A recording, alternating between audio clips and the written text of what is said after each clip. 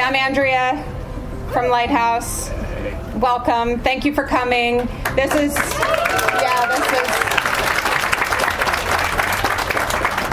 is exciting. Can you tell I'm excited? Are you excited? Yes. Tonight is this killer reading. It's like the story of my literary crushes all in like 5 acts. It's going to be amazing. This is our 12th annual Lit Fest. That's cool, right? Like 12 is lucky, 13 is unlucky. So I'm glad you guys are here for this one. So tonight is a big reading with some authors we somehow hornswoggled into coming. We have, in alphabetical order, we have Jeff Dyer, Renee Gladman, Rebecca Makkai, Sarah Manguso, and Elizabeth McCracken. They're each going to get up here and read, and I'm going to do this thing where I just tell you who they are right up front so you don't have to actually hear from me again. And I know that's sad, but it's also happy, isn't it? That you won't have to see me again up here. So we're going to start by saying that our first reader, Jeff Dyer, is the author of 4 novels, 2 collections of essays, and many genre-defined books. Some of his books are available here in the tent via the tattered cover. Have you guys noticed? We have the tattered cover here in this very tent. And they waving, ready to help you consume some of the literature that you're going to be hearing tonight.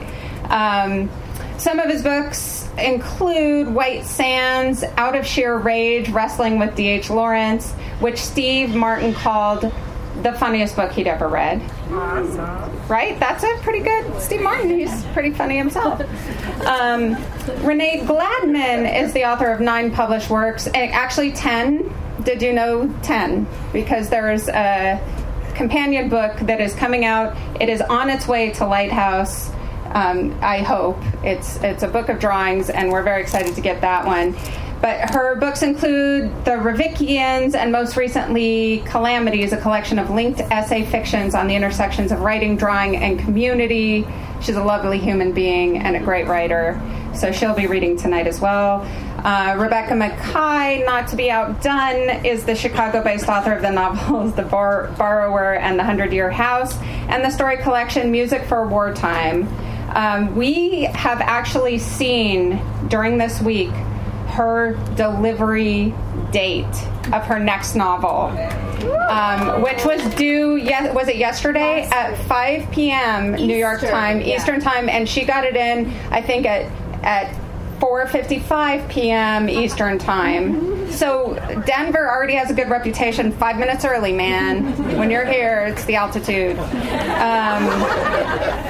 Is it coming out, do we know? About exactly a year. In about exactly a year. So just in time for next Lit Fest. Yeah.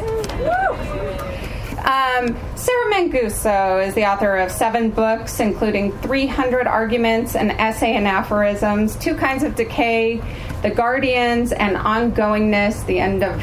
I'm just totally adding this because I don't have it written down. The end of a... No. Diary. I was going to say the end of a notebook, the end of a diary, as well as 2 poetry collections. She's here. We're so excited, and she's going to be reading. And last but not least, Elizabeth McCracken is the author of 5 books, including Thunderstruck and Other Stories, Here's Your Hat, What's Your Hurry, the novels The Giant's House and Niagara Falls All Over Again, and the memoir An Exact Replica of a Figment of My Imagination, all stunning works. Every single one of these authors, you should buy every single one of their books. I don't care if you have to mortgage your house or if you have to, I don't care what you have to do, you should get all these books. They're all back there. A lot of them are. So also, just to not neglect my duties, I should mention the Literary Circus fundraiser. Are some of you attending? Yes. Oh, some of you. I mean, it's like almost a dull roar of people attending the Literary Circus fundraiser. It's our 20th anniversary, so we're having a circus. What else would you do on your 20th anniversary? It's a week from tomorrow. There will be food. There will be drinks. There will be circus acts. and I'm just going to leave that to your imagination. So anyway, without further ado, I'm going to bring up Jeff Dyer. Thank you all for being here.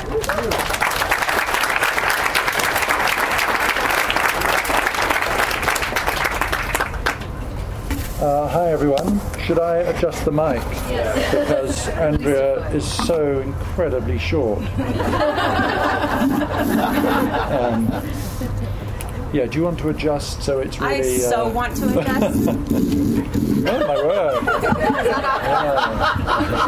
Is that... I hope it's not going to symbolically sag halfway through this performance. Okay, thank you, Andrea. It's been such fun being here, and it's just gorgeous. And I'm going to read you this thing. It's the title piece of my my latest blockbuster, which is called White Sands, and it's. I'll leave you to work out what it is. Really, is it a story? Is it an essay? Well, is it funny? Is it awful? I don't know. But the fact of the matter is that my wife and I were driving south on Highway 54 from Alamogordo to El Paso. Jessica was driving. It was early evening. We were about 60 miles south of Alamogordo and the light was fading. A freight train was running parallel to the road, also heading south. "Hitchhiker," I said, pointing. "Shall we pick him up? Shall we?" Jessica was slowing down. We could see him more clearly now. A black guy in his late 20s, clean and not looking like a maniac. We slowed to a crawl and took a good look at him. He looked fine. I lowered my window, the passenger window. He had a nice smile. "Where are you going?" he said. "El Paso," I said. "That'd be great for me." "Sure, get in." He opened the door and climbed into the back seat. Our eyes met in the mirror. Jessica said hi. "Appreciate it," he said.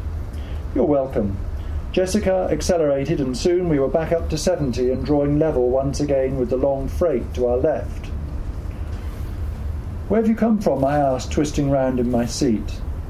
I could see now that he was perhaps older than I'd initially thought. He had deep lines in his face, but his eyes were kind, and his smile was still nice. "Albuquerque," he said. I was slightly surprised. The logical way to have got to El Paso from Albuquerque would have been to go straight down I-25. "Where are you two from?" he said. "London," I said. "England." "Ah, the kingdom," he said. "Right." I was facing straight ahead again because I worried that twisting around in my seat would give me a crick neck, to which I am prone. "I thought so," he said. "I love your accent." "What about you?" "Arkansas, originally." "That's where my mother's from," said Jessica. "El Dorado, Arkansas, before she moved to England." After this exchange, we prepared to settle into the occasionally interrupted silence that tends to work best in these situations. We had established where we were from and where we were going, and a pleasant atmosphere filled the car. Then, less than a minute later, this pleasant atmosphere was changed absolutely by a road sign. "Notice, do not pick up hitchhikers." Detention facilities in area. I had seen the sign. Jessica had seen the sign. Our hitchhiker had seen the sign. We had all seen the sign. And the sign had changed our relationship totally. What struck me was the plural. Not a detention facility, but detention facilities. Several of them. The notice, and I took some heart from the fact that the sign described itself as a notice rather than a warning, did not specify how many, but there were clearly more than one. I did not glance at Jessica. She did not glance at me. There was no need, because at some level everyone was glancing at everyone else. As well as not glancing, no one said a word. I've always believed in the notion of the vibe. Good vibes, bad vibes. After we saw the sign, the vibe in the car, which had been a good vibe, changed completely and became a very bad vibe. This was a physical fact. Somehow the actual molecules in the car underwent a chemical change. The car was not the same place it had been a minute earlier, and the sky had grown darker. That was another factor. We soon came to the facilities which had unmistakably been designed with detention in mind. Both places were set back from the road, surrounded by high walls of razor wire and brightly lit by arc lights. There were no windows. In the intensity and single-mindedness of their desire to contain menace, they exuded it. At the same time, both places had something of the quality of IKEA outlets. I wish they were IKEA outlets. It would have been so nice if our hitchhiker had said that he'd come to buy a sofa or some kitchen units and that his car had broken down beneath the weight of flat packs. We could have sympathised with that. As it was, no one said anything. No one said anything, but I know what I was thinking. I was thinking that I'd never been in a position where I so wished I could wind back the clock just 1 or 2 minutes. I'd have loved to wind back the clock, to say to Jessica, "Shall we pick him up?" and heard her reply, "No, let's not, let's stay on our own," and sped past, leaving him where he was. But you cannot wind back the clock in this life, not even by 2 seconds. Everything that has happened stays happened. Everything has consequences. As a consequence, we couldn't have not picked him up, but I could have asked him to get out. I could have said, "Look, man, I'm sorry, but in the circumstances, would you mind getting the fuck out of our car?" I could have done this, but I didn't, for several reasons. First, I was worried that if I did suggest he get out, he might go berserk. Second, I was worried that by asking, or by telling him really, to get out, I would be being rude. So, instead of asking him to get out, we drove on in tense silence. The car sped along. There seemed no point slowing down. In any situation, there is always something positive to emphasise. In this one, it was the fact that there were no traffic hold-ups at all. Jessica was gripping the wheel. No one was speaking. The silence was unendurable but impossible to break. Unsure what to do, I turned on the radio.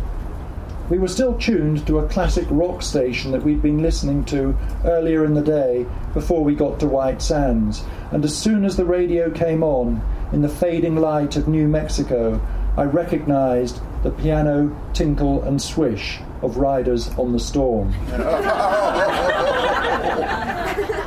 I'm a huge fan of The Doors, but I did not want to hear this song now. It was just unbelievable. A few moments later, we heard Jim Morrison crooning, "There's a killer on the road. His brain is squirming like a toad." Having turned on the radio with such disastrously appropriate results, it seemed impossible now to turn it off. And so the three of us just sat there listening. "If you give this man a ride, sweet family will die."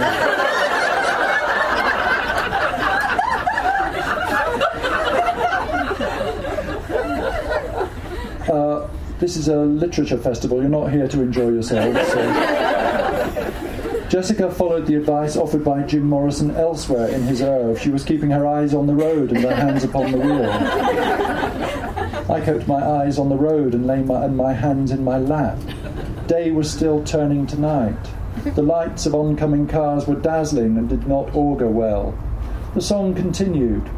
Ray Manzarek was doing his jazzy little solo on the electric piano or whatever it was. We are in a totally nightmarish situation, I thought to myself. The rain on the record made it seem like it was raining here as well, under the clear skies of New Mexico, south of Alamogordo, heading towards El Paso. Before I could pursue this thought, the guy in the back seat cleared his throat. In the tense atmosphere of the car, the sound was like the blast of a gun going off. "Listen, man," he said. "Yes," I said. Jessica had said yes, too. At exactly the same time, and the sound of that double-barreled query erupted into the car in a volley of desperate good manners. "Let me explain," he said. An explanation was so precisely what we wanted. In the circumstances, the only thing we could have wanted more was an unsolicited offer to get out of our car and turn himself in to the authorities. I caught his eyes in the mirror. You often see this in films, the eye of the person in the car framed by the rear view mirror, which is framed in turn by the windshield, which is framed in turn by the cinema screen. Basically, the look in those eyes is never benign. It is always heavy with foreboding. I met his eyes. Our eyes met. Because of all of these associations, it was impossible to read the look in his eyes. Also, I'd recently seen an exhibition of photographs by Taryn Simon called The Innocents. The pictures were of men and women, usually black, who had been convicted of terrible crimes. Some of them had served years of their unbelievably long sentences, but then, having won the right to DNA testing, they'd had their convictions overturned. It was not just that there was an element of doubt, or that the conviction was questionable due to some procedural technicality, No, there was simply no way they could have done the terrible things for which they'd been convicted. Looking at these faces, you try to deduce innocence or guilt, but it's impossible. Innocent people can look guilty, and guilty people can look innocent.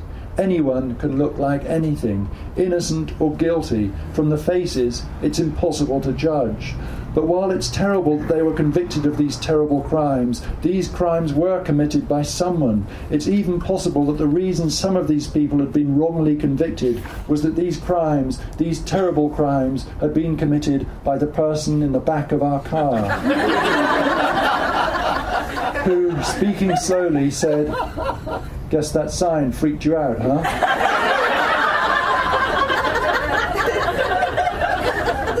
"Well, that is putting it mildly," I said.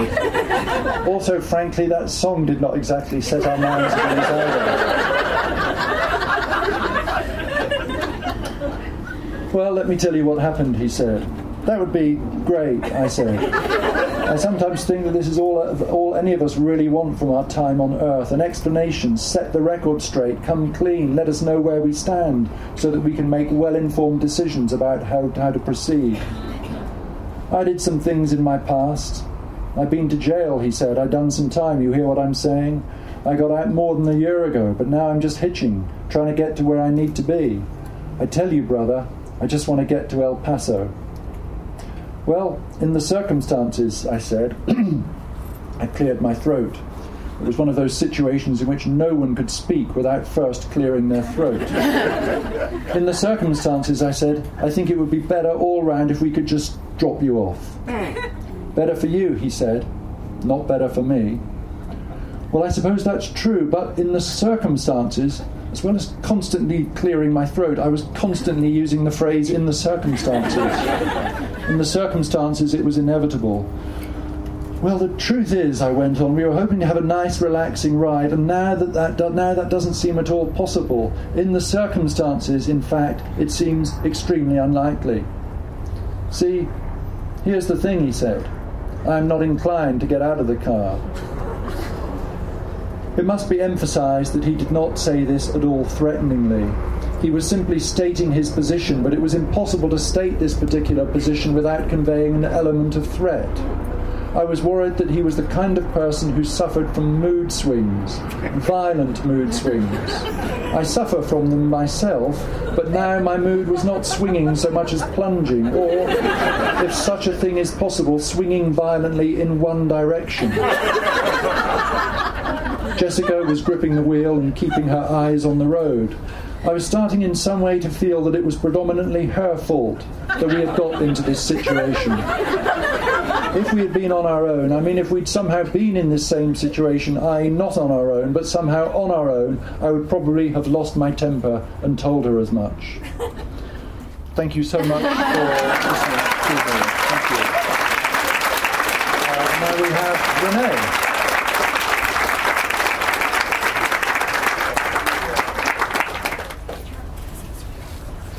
Yeah, another adjustment.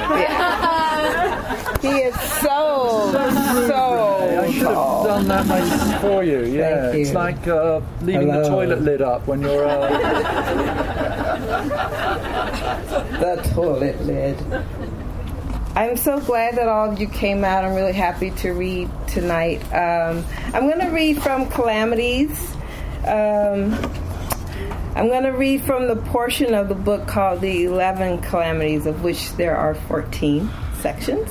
And partly I'm doing this for my students, if any of them are here tonight. We're working on intersections of drawing and writing and poetry, and so I wanted to read some of these texts to let them know where I'm coming from, if they don't know yet. So I'll do that. I'm going to read a few sections from the 11 Calamities. Here we go. This is number 6 of the 11. I was trying to write about having drawn on a morning that was held in fog. I wanted to write about the drawings I'd done, and I wanted to write about how I'd arrived there through writing. I looked at the drawings. There were hundreds of them. They were numbered, so I read their numbers out loud. I was trying to put the drawings in a line without touching the drawings, which were now back in their box. You couldn't touch the drawings for very long because they were fragile and liked to absorb things from the object world. My drawings like dust and fingerprints and sugar from dates. My drawings had names like PA210 and PA04, and they lay in harmony in the archive box. But somewhere in the object world, I decided I would talk about the drawings. I'd give them language so that I could say they weren't language exactly. They were underneath, something appearing out of something being exposed. And I wanted to say it was language with its skin peeled back, but you couldn't use peeled back language to tell an audience that the drawings were language peeled back. You had to use language with its cover and point away from language to show how language could go around exposed. Language was beautiful exposed. It was like a live wire set loose, a hot wire, burning, leaving trace. If you looked into language this way, you saw where it burned, the map it made. The wire was a line, but because it was electrified, it wouldn't lie still. It thrashed, it burned, it curled and uncurled around itself. It was a line, but one that moved, sometimes forward, but mostly up, then back, then over itself, then out, then up, then curling in one place until the mark grew dark, then out forward and up into a rectangle, then inside the rectangle and around, circling with small, tight movements. I was amazed that I was talking about wires when really I was talking about prose. I was talking about how it was to write, but doing it through drawings, but drawings were language, and using wires to spell it out, but I was doing this on a foggy morning where there were neither drawings nor wires. There was a table upon which sat a computer, and I was staring at a screen imagining the drawings I made and wanting them to teach me how to talk about the line in art, which I could use to talk about the line in language, because you'd need to know they were the same line. There was not a thing different about them. They entered blank space and made a problem for the page, what next, where to go, and they were lovely in themselves. I buried lines of language in the drawings, but the lines weren't trying to say anything definitive. It was usually a question they wanted to ask, but not one I felt like enumerating in that morning where hours had gone by, 1 hour, and the fog had remained. With this city, you never knew whether there would be fog all day or just in those first moments of the morning.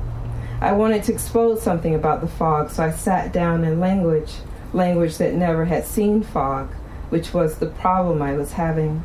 I wanted to write about something of which I had no understanding. I didn't understand lines and couldn't tell whether anyone else did. I read about lines in art and couldn't understand why they wouldn't talk about language.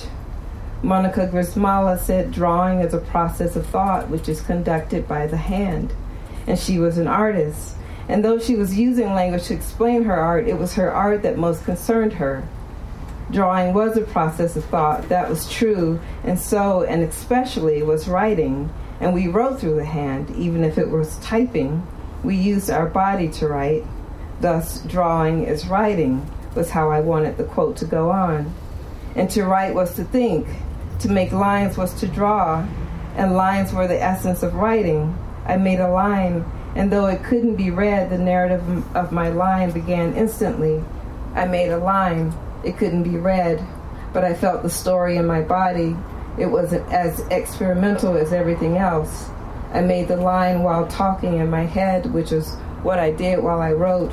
So I was writing, but it was drawing that had accumulated.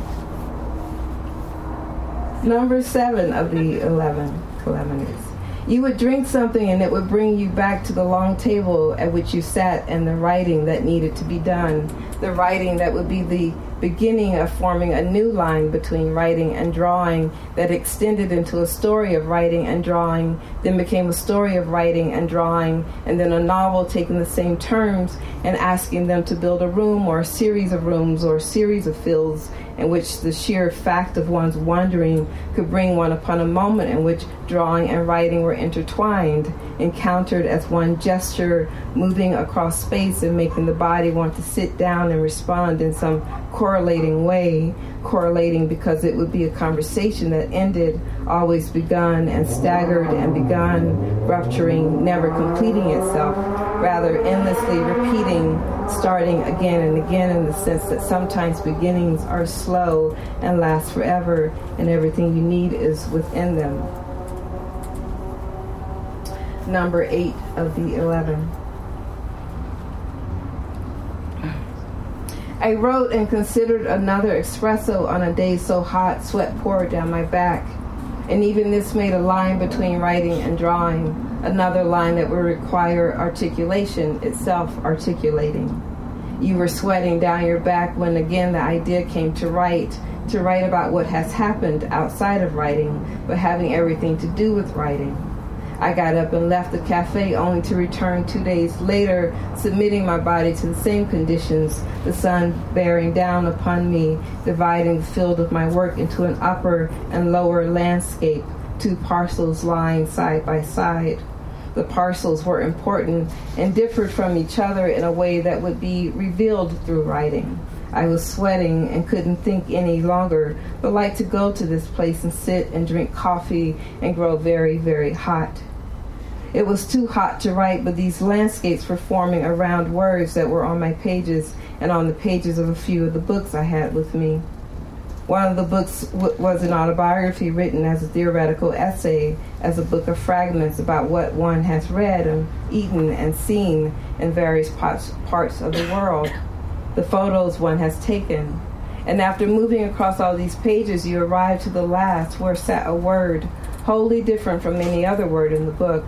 It was a departure that seemed to want to go from the word as a signifier to the word as an entry made of fibers that could be drawn out across the page until that word could no longer be read, but was still enough like a word that you tried to read it anyway.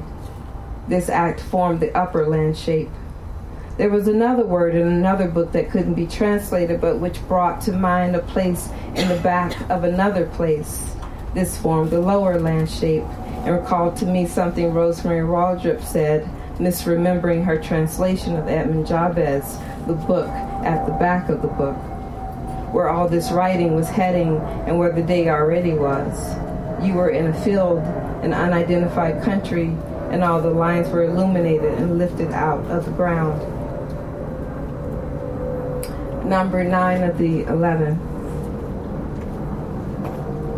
I made the same drawing every day for 433 days and gave each a number. I tried to number the drawings according to order of creation and mostly achieved this. I made the drawing, I drew, and then I turned the page. I lifted the page, I turned it back over the place it had just been. No, it was more behind that place. I lifted the completed drawing and I turned it back with care. I placed it behind itself. That is not right. I lifted, I turned. The drawing lay not over the place it just was, but behind it, but not beneath the subsequent drawing. I would finish the new drawing and lift it up to find the old drawing. Rather, I would turn the new drawing over such that it lay on top of the old as long as I was drawing. As long as I was drawing, each new drawing lay lightly to the left of the one it succeeded. It was like laying folds of cloth. I laid them down, but this wouldn't be how I would wear them and place them in closets. The drawings were not alive, yet they lay on top of one another. I treated them gingerly. I drew. I laid the drawings. They were stacked, made to lie on top of one another. They were oldest, closest to the front, then younger as you moved deeper into the pad I was then using. Because I had this pad, I did not need to number the drawings immediately. I lifted one up. It seemed done. I was happy with it. It was a day like any other where I sat to draw and drew because this was my new way of writing, and wrote because this was the only way I could draw, drawing seeming crucial now to my thinking. I wrote to think. I lifted. I turned. I made adjacent spaces. And for a long time I didn't number them. Numbering seemed to indicate that something was done. You put a number on it and placed it in a box and let a stack grow. You looked into the box as if for illuminated text and found these drawings. These were the drawings you drew. That's what you were trying to say.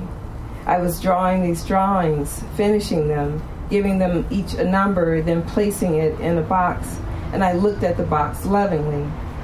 I loved the box.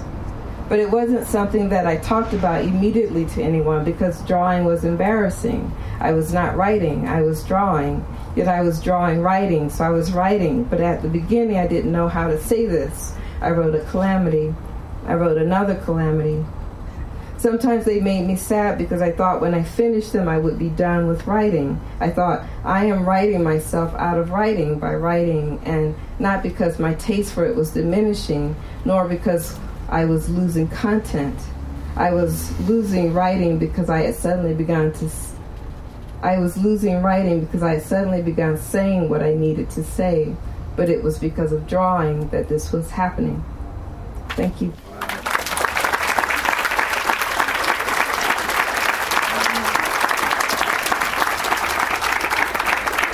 Sarah, are you next? No, Rebecca. Okay. Do people need to stretch? I feel like this would be like a good calisthenic break if people need to like move. It's cool. So I'm going to read you just one. Oh, good. People are doing it. I'm so excited. I'm like, do it. I should do a Richard Simmons thing up here and lead you all in a. I'm going to read you one quite short story from my collection. This is from Music for Wartime. This is a story that I wrote on an airport floor in 2013, and it's one that I've been coming back to recently, just thinking about it a little bit more, but it kind of recurs to me once in a while for reasons that will probably be apparent. But this is called Everything We Know About the Bomber. The briefcase he used was not the black one shown in phone footage. The black case belonged to Marion Cates, deceased, and contained 2 egg salad sandwiches. That the black case appeared so persistently on the news and on social media, despite being of no interest to the investigation, delayed the apprehension of the bomber by as much as 2 days. We're told that in 3rd grade, his English was lacking. We're told that he refused to smile for class photos, but he was a happy child, he was. We're told he loved painting. We're told that Miss Mullins is too overwhelmed to answer more questions at this time. He was on the FBI's radar, and then he was not. He was someone's son, and then he was not. He had a girlfriend, and then he did not. He had a beard, and then he did not. His sister understood him, and then she did not. There is no question that he acted alone. He suffered from plantar fasciitis, cluster headaches, a borderline attention disorder, and repeated sinus infections. His heart was broken 5 distinct times. This much is clear from the autopsy. He studied botany, specifically the sticky and miraculous unfurling of single grains of pollen into long strings that drilled down the length of the pistil and into the ovary. His graduate work addressed the lipids involved in these reactions. His research was nearly complete. His finances were in order. He paid bills the day before the bombing, which leads us to wonder if he thought he'd get away with it, go home and need electricity, water, credit cards, or if some ingrained societal obedience overrode all he knew of the future. His one indulgence was scarves. He spent more income proportionally on scarves than on entertainment. In 11 of the 16 photographs available to the public, he wears a silk scarf of one pale color or another, tucked expertly into the collar of his leather jacket. Affected, perhaps, but not for a European, which he was, after all, even if he was also American, even if he was also 1,000 other things, not the least of which was vain. We agree collectively that the amount of time we have devoted to studying his skull shape, lineage, caffeine intake, and psychiatric history is neither helpful nor tasteful. On his bookshelf, Rimbaud, Dostoevsky, Updike, Conrad, Nabokov, Murakami, Dickens, Proust, Mann. Much is made of the depth and diversity of his reading, but then much is also made of the absence of women from the shelves. The Stanford professor who has arranged access to the bomber's copious marginal notes plans, separately from his assistants in interpreting these notes for the interested government agencies, to release his own analysis of the man's literary thinking. How long he will have to wait for clearance is naturally the issue. When the bomber was 11, he took a Hershey's bar from the pharmacy shelf and snuck it into the public restroom, where he consumed it in 3 bites. Terrified of the incriminating wrapper, he folded it in half, fourths, eighths, 16ths, but decided against the toilet, which might clog. He put the wrapper in his mouth and chewed it like gum, and when it was soft enough, he swallowed. Much is still uncertain, but on this one fact we are clear. According to his mother, he was framed.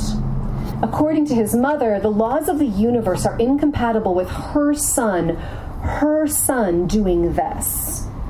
We wonder collectively why it's so important to us that she understand what we understand. That yes, he did this, that he bought the ticket, that he wrote the letter, that the basement was full of chemicals, despite our wish to spare her.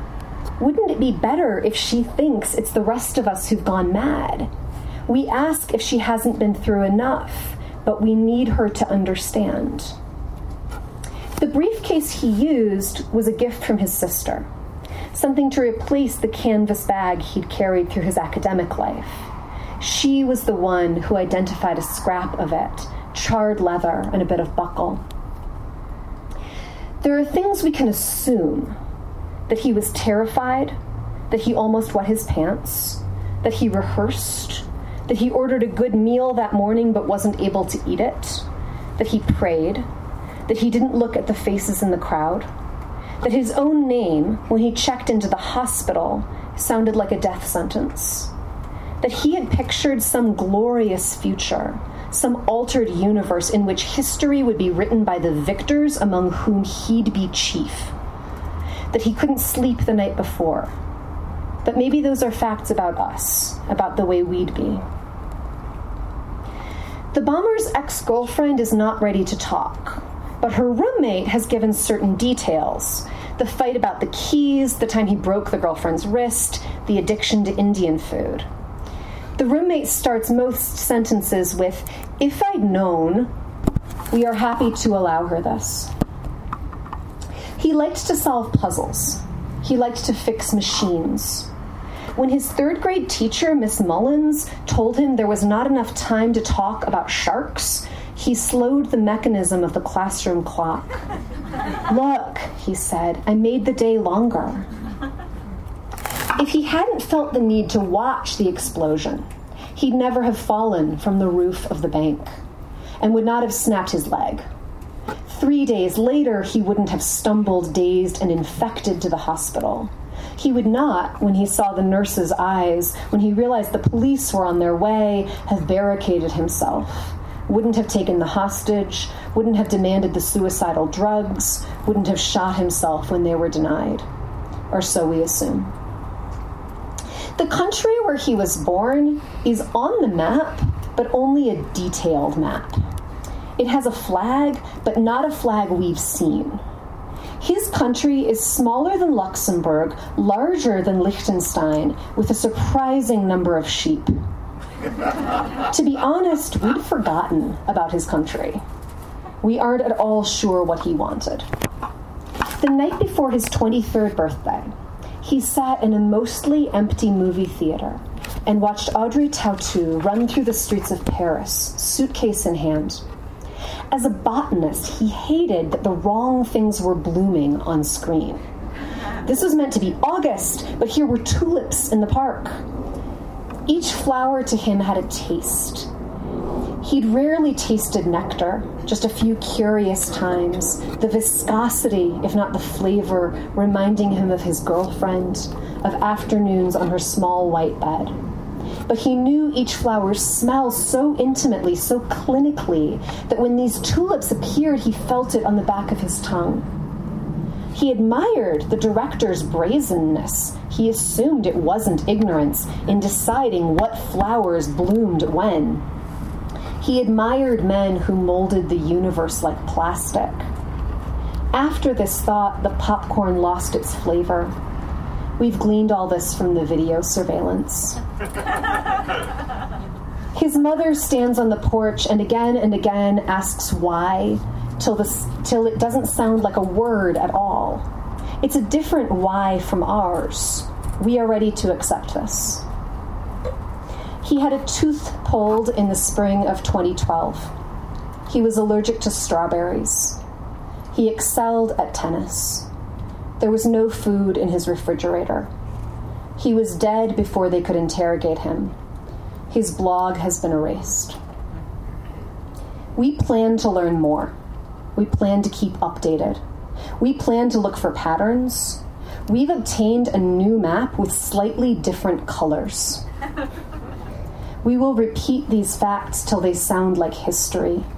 We'll repeat them till they sound like fate. Thank you.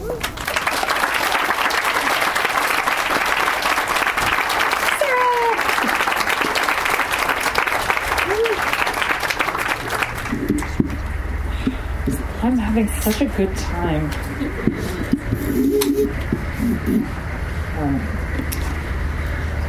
I'm going to read to you from the beginning of my new book, which is called 300 Arguments. And I think I'm going to read about 32 of them, but I haven't counted. A great photographer insists on writing poems. A brilliant essayist insists on writing novels. A singer with a voice like an angel insists on singing only her own terrible songs. So when people tell me I should try to write this or that thing I don't want to write, I know what they mean. You might as well start by confessing your greatest shame. Anything else would just be exposition. It can be worth foregoing marriage for sex. And it can be worth foregoing sex for marriage. It can be worth foregoing parenthood for work. And it can be worth foregoing work for parenthood. Every case is orthogonal to all the others. That's the entire problem. I assume the cadets are gay, but then I see they are merely unafraid of love.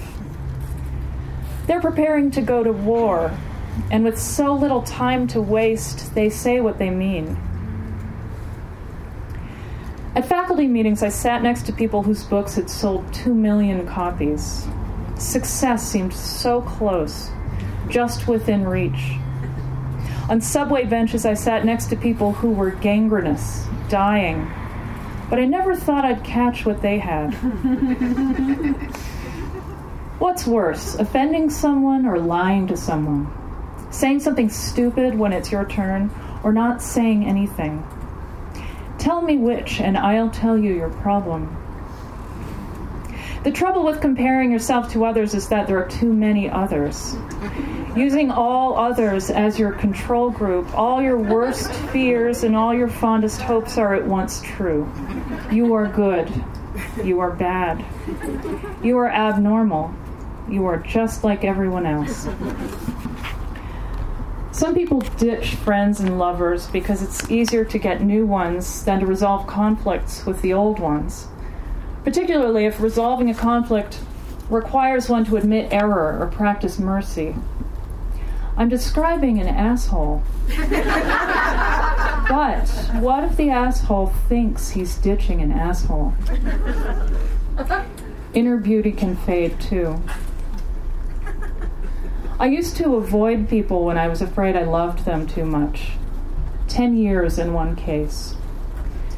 Then after I had been married long enough that I was married even in my dreams, I became able to go to those people, to feel that desire, and to know that it would stay a feeling. In a dream, my friend and I begin the act, and both immediately want it to be over, but we have to continue, impelled by some obscure reason. I wake wondering whether we could ever enjoy it. I think about it all day, really dedicate myself to it. I think about it for 2 more days, and that's how I fall in love with my friend. Like a vase, a heart breaks once. After that, it just yields to its flaws. In the morning, I wake amid fading scenes of different characters, different settings, all restatements of that first desire, a ghost who haunts me as the beauty he was at 16. My friend learns Chinese and moves to China, but her limited vocabulary is good for grocery shopping, not for falling in love.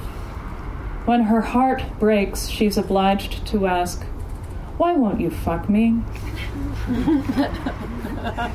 I've put horses in poems, but I've never ridden one. They just seem like such a good thing to put into literature.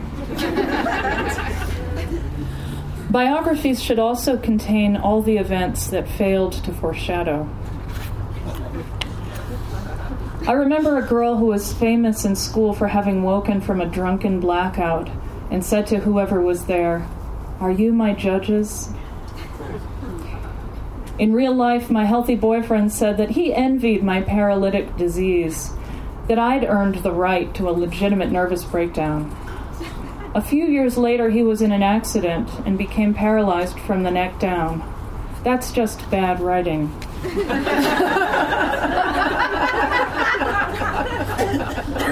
It isn't so much that geniuses make it look easy, it's that they make it look fast. The man who had me in a phone booth married quickly after the affair ended. His novel had everything in it. The phone booth, the shame, the sash he sewed to wear over the surgical appliance in his belly. In the novel, it covers a plaster leg cast. The front page of his website is a glowing glass phone booth standing alone in snow. The book got bad reviews. He has 2 children. We like stories that are false and seem true, realist novels. That are true and seem false, true crime. That are false and seem false, dragons and superheroes. Or that are true and seem true, but it's harder to agree on what that is. Having a worst regret betrays your belief that one misstep caused all your undeserved misfortune.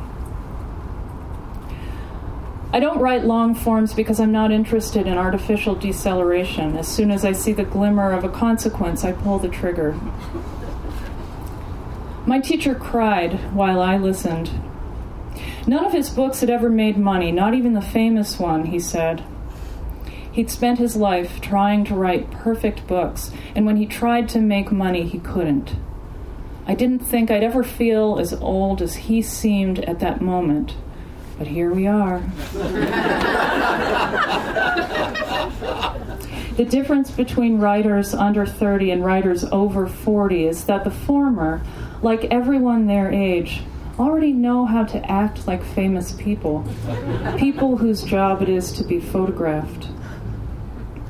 I wish I could ask the future whether I should give up or keep trying.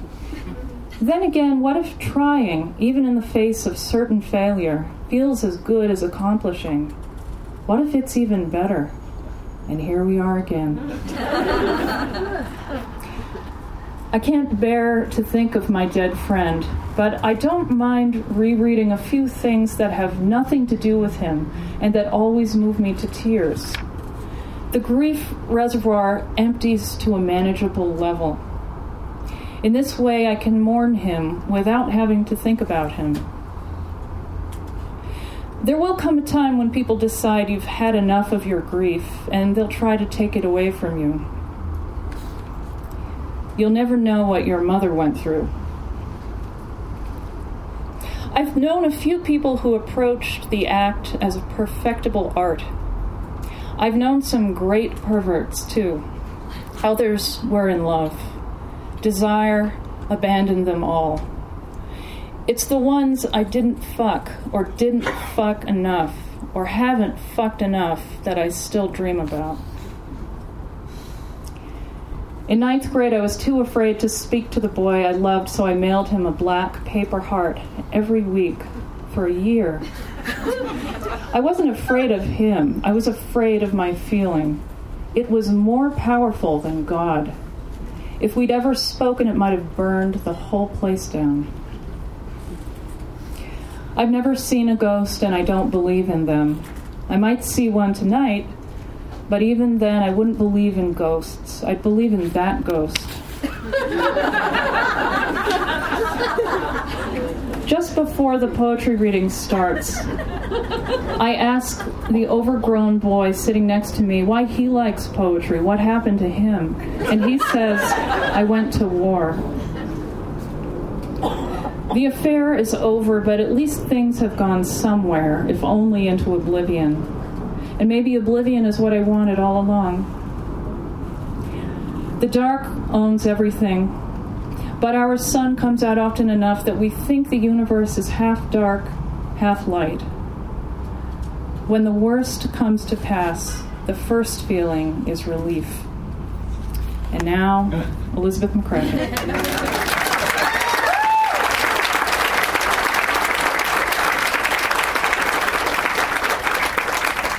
I've had such a great time this week with my students and my fellows at the Castle Marne. I'm particularly happy that it's the Castle Marne and not the Marne Castle,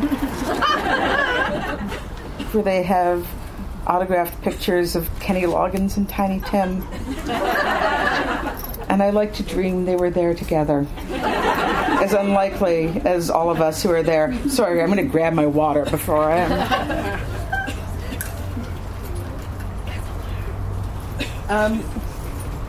So I did something ill-advised in my class this morning. Actually, I probably do something ill-advised in my class every morning. But in this case, I was talking about reading, and people asked me what I was going to read, and somehow I got the idea, because maybe some smart Alex said it. I don't think so. I think I made this up.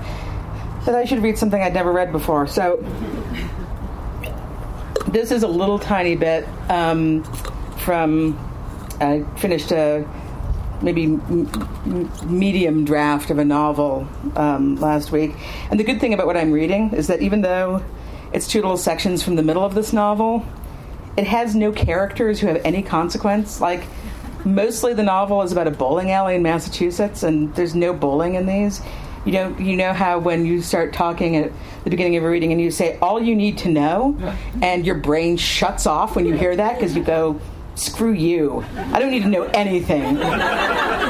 So you don't really need to know anything for these two pieces. The only thing you need to know for the first sentence is that there is an octagonal house in a sort of a middle-sized town in Massachusetts, and the book takes place over the 20th century, but it doesn't exactly matter when these two little sections occur. And the octagonal house was built in 1902.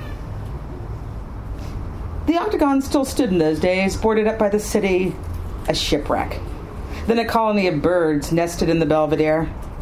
Nocturnal, pelagic, monogamous, mysterious. They fed upon the open sea. They tended their nests at night. Ordinary dung-colored birds, but nobody knew what they were or what they ate. The Audubon Society wrote to City Hall. Something must be done about the house, they said. We'll tear it down, said City Hall. We've been meaning to look into it for some time. They just had to write to the owner first. You can't, said the Audubon Society. Not now. Why not? We thought these birds were extinct. To see one... Are you sure you saw it? Yes, said the Audubon Society coldly. Quite sure as we can be. Now, these birds only come in land to breed. Like sailors, said the old woman at City Hall. Some people, said the Audubon Society, say they're the ghosts of drowned sailors. They hover over the ocean to feed. They patter. They flutter. It's amazing to see if you could see it, but mostly you can't. And they're extinct. We thought the cross-rumped, what we have here, was. The ringed might be, the New Zealand almost certainly. We know so little of these birds. Then how do you know they're them? They are terrible at walking, said the Audubon Society, ignoring the question. They never really do. Their legs are so weak. But their wings, they can fly forever, or so we think. Amazing birds. Little married couples. They trade off incubation of the egg, father, then mother, then father, then mother. Just the one egg? One egg is enough, said the Audubon Society in a prim voice. The old gentleman at City Hall believed in the birds. He'd seen something flying home to the belfry at night. What the old man thought. There were birds in the octagon, and if the Audubon Society believed they were these extinct birds, then they were. The belief made it so. It was like love. But the old woman at City Hall had once been a young woman at City Hall. She'd been there in 1909 when the Salford Devil had been sighted skulking along the squares at night, killing cats, terrifying women, shrieking at motor cars. This is maybe something I should have told you about. There's like a cryptid, an imaginary creature that people see in this town. You do need to know that. City Hall had offered a bounty. What people brought in? An 8-foot gut-shot snake. A small boy with his bellowing mother who wanted to teach him a lesson. I have the Salford Devil here. I've come to ask the mayor to throw him in jail. A curious foreign man presented a kangaroo. Where did he get it? Painted the same lime green as the gas station, with a pair of wings fashioned out of a bifurcated umbrella. Most people who brought their devils forgot about the wings, but the wings were the essential part. The foreign man was deported. The kangaroo's fate is unrecorded. One teenage girl brought in a dead bat dressed in a doll's satin wedding dress, veiled, bouqueted, side split to make room for its own born wings. The Salford Devil, said the then young woman of City Hall, before she looked closer and saw the beauty of the folded ears, the furred cheeks. The girl was hurt. She cuddled the thing. No, lady, she's an angel. I found an angel. We didn't ask for angels, said the woman. No rewards for angels, and I mean none. A bat was a bat. A bird was a bird. You couldn't make up a species by calling it by name. Not petrel for St. Peter, nor any of the other names the seabirds were known by. Water witch, satinite, satanique, oiseau du diable, bird of the devil, little rock. I'm pausing because this next section happens like 100 pages later, but that really doesn't make a difference. This is maybe like a sign that, as often happens when I read from novels in process, that these are the sections that will actually come out of the book later on, because they're not that attached to anything. So this is sort of a bootleg reading. That's what I'm telling you. In North Salford, that's the name of the city, in North Salford, by the Fens, lived a woman who could not stop adopting wild animals. This was in the olden days. As a child, she took in frogs and snakes and pantry mice, then rats, a raccoon, a possum. She eyed a skunk, but drew the line. The animals chewed the walls of her little house. It was their house, too. The neighbors called the police. Humans were not designed to live with wild animals, the visiting policeman said to the woman. That's exactly what they were designed for, said the woman. That policeman didn't understand. He had never fallen asleep with the bulk of a raccoon in his bed. That humped heat off the humped back, the chatter, the weight of animals, their tails. She wanted her own tail. She dreamt of it. And when she woke up in her bed tailless, she felt amputated, as though something that was by rights hers had been taken away. At least she could live with the tails of others. Sometimes there were 2 raccoons in the bed, and one spring a set of kits. If animals weren't meant to live in houses, how come they learned to open the refrigerator, work the kitchen faucets? She wasn't a bad-looking woman, said the neighbors. She could marry, have children, as though the dreams of other people were hers, as though what other people thought was attractive was likewise attractive to a raccoon. She preferred animals. She dreamt, like animals did, of chasing things and undeserved beatings. At the end of her life, she wasn't old, she was never meant to be, she found an animal on the edge of the fens, a sweet-faced wild cat, big as a German shepherd, or was it a wild dog? No, not wild. The animal had an air of domesticity. It must have been forsaken by another human. It came snuffling up. It reminded her of the possum she'd taken in 10 years before, whom she had named in her head Sugar, though she never said names aloud. Perhaps she was discovering a new species. It had human eyes, hunched their anthropic posture like a little accountant, a black, damp, leatherette nose.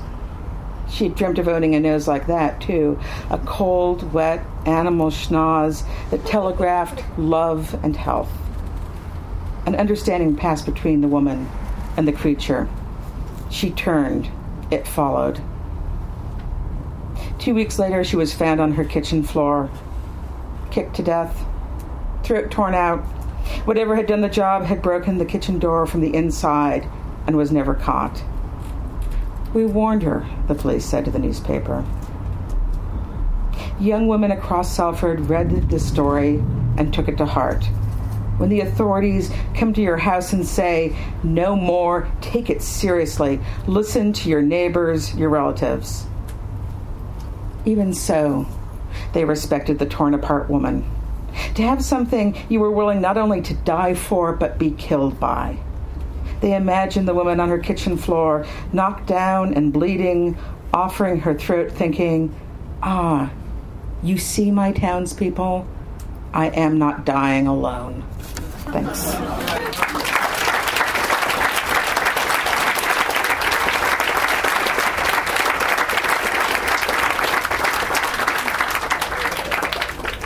You guys, did we say this was going to be amazing? Yeah. And did we deliver? Yeah. Thank you guys.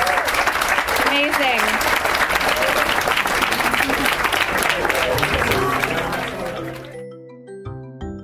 Lighthouse would like to thank the following generous donors that make events like this possible: the Scientific, Cultural, and Facilities District, the National Endowment for the Arts and Artworks, Colorado Creative Industries, Denver Arts and Venues, and many others.